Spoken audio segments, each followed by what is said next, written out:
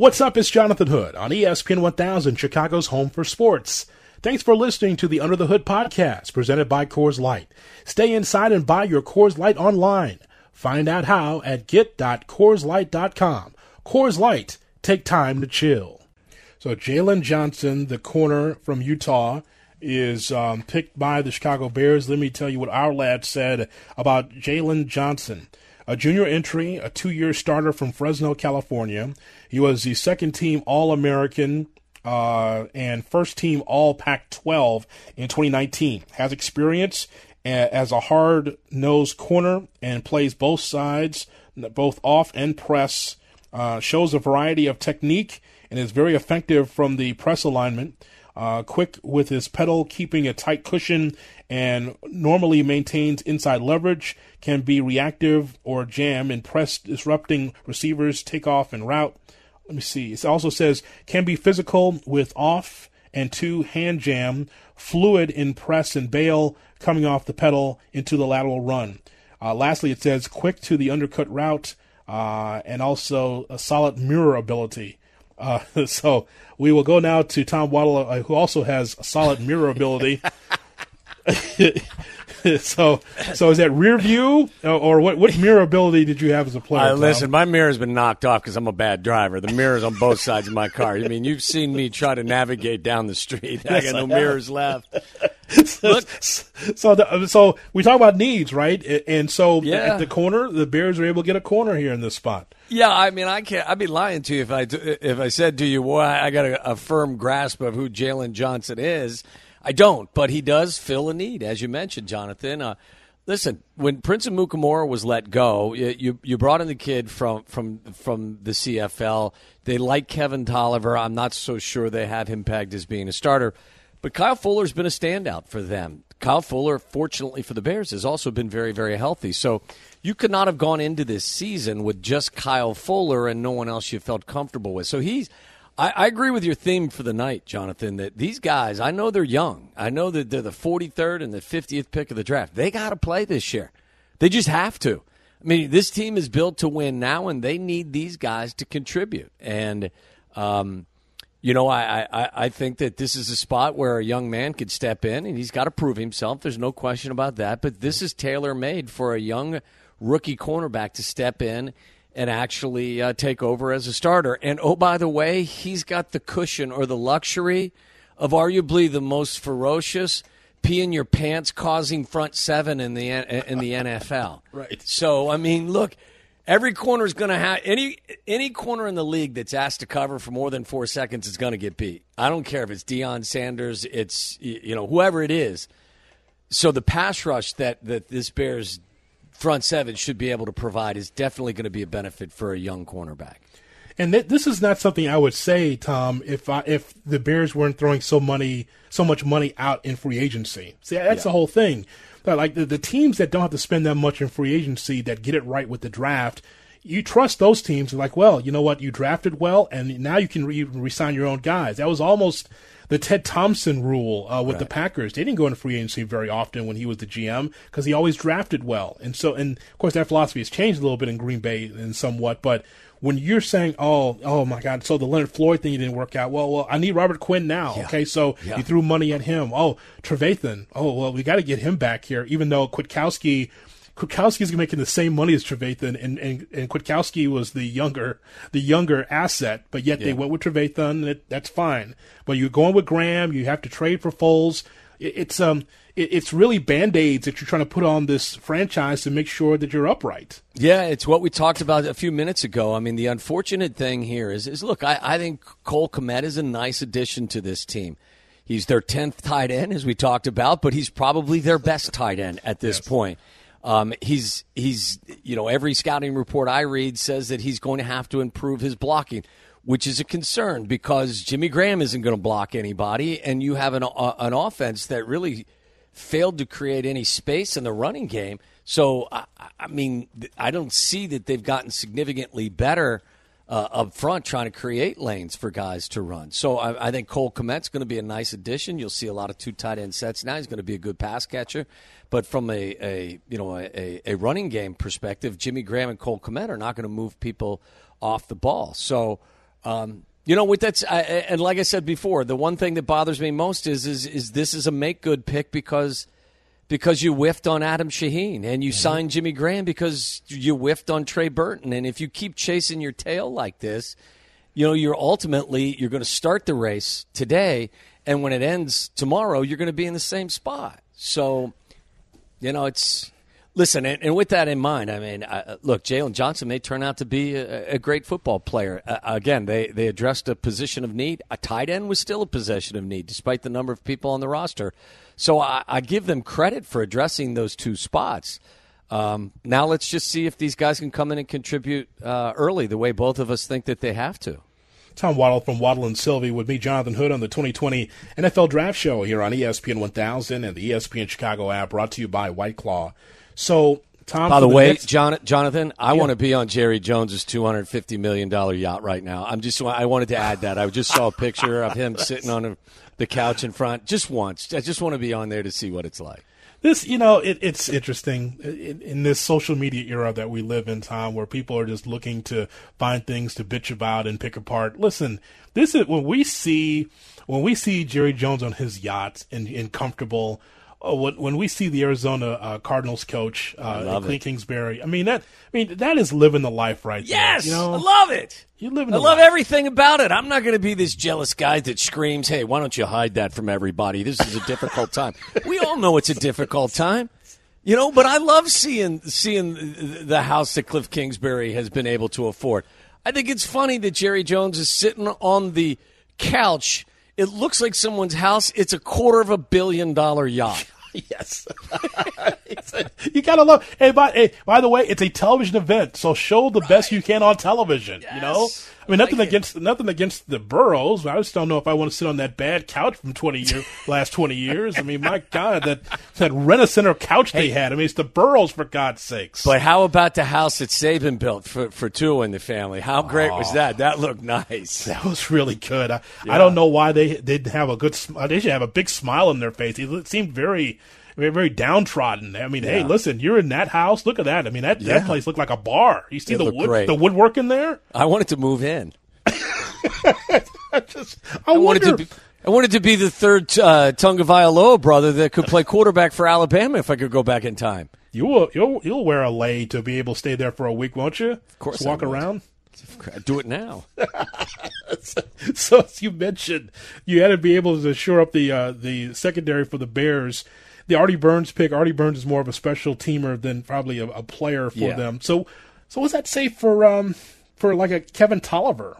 A guy that's on the come, I guess, for the Bears, but maybe not the guy. Yeah, you need depth. I don't think Buster Skrine they're not going to ask him to do, play out on the edge. They brought him here to be a nickel cornerback, and I think that they're comfortable with him there. You're going to see six DBs at times. You're going to need to have depth there. These guys also, cornerback position is one where you're going to get a lot of contributions on special teams as well. So, I think it's more likely that Kevin Tolliver will play a bigger role than Artie Burns. I think Artie Burns kind of, it just didn't work out for him in Pittsburgh, and I think he found himself inactive for the majority of the last several games of the season this past year. Look, I don't blame them for taking a flyer on him, but I don't expect – my expectation isn't that he's in the rotation for them in the secondary. Trevon Diggs from Alabama, the corner, goes to the Dallas Cowboys. I just saw that. I just saw that, and you know what? I mean, you watch so much more college football than me, but I look at what the Dallas Cowboys did, and I say to myself, as a Bears fan, I'm a little bit jealous because their wide receiver and their cornerback, I think, were the names that people recognize a little bit more. I think people probably know who they are more than the guys the Bears have selected. Yeah. Oh, well, Kmet the best of the best at tight end. So it's not like Belichick taking the kid from Lenore College or wherever. Right. Exactly. And by the way, that kid, best on the board also. Right. No surprise. Cam Akers, Florida State running back, goes to the Rams. By the way, Tom, I've made this parallel with the Bears and the Rams in that with the Rams, okay, so the Bears were believing that they could be able to ride the wave of offense, new offense with Matt Nagy. Trubisky would be the guy. And you see what the Rams have done here with the Rams a couple of years ago in the position to get to the Super Bowl. You see what McVay can bring as a head coach, Goff as a quarterback, and they just got skunked in a bowling shoe ugly game in the Super Bowl. And you think, okay, well, maybe they'll be back there next year. Yeah. So now look, right?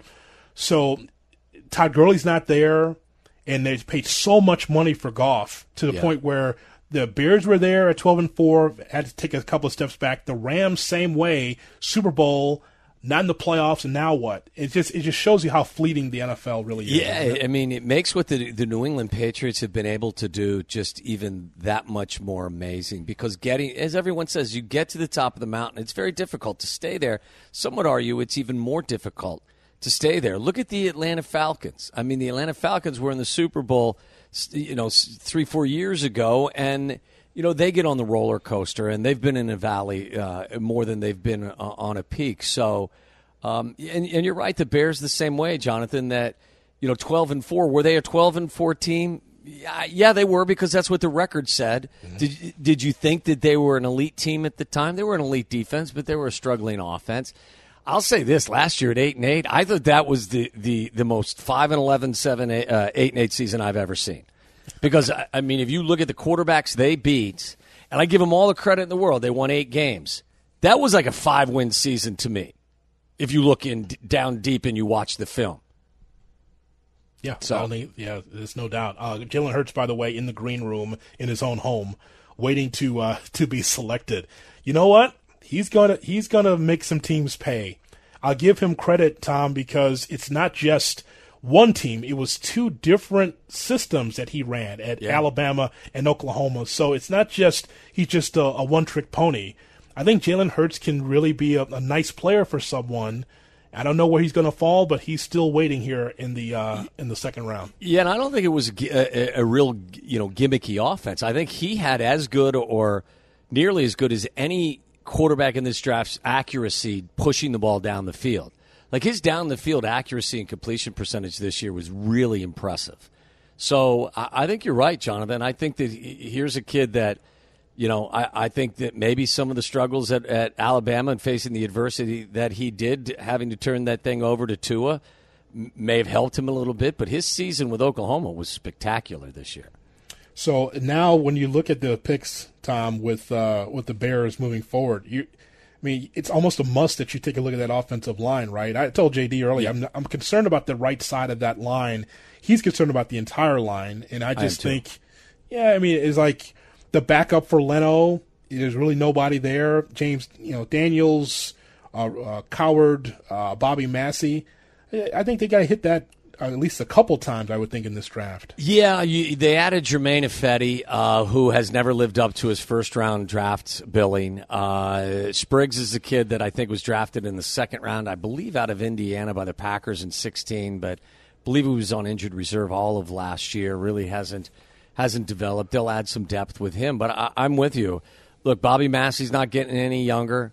Charles Leno Jr. was probably the better of the 2 tackles, and he's okay. I would live with Charles as your right tackle, but someone who's more accomplished on the left side. That would be more desirable for me. But I'm with you. I think there's a lot of belief up at Hallis Hall, just my speculation, that they feel the change in the coaching staff.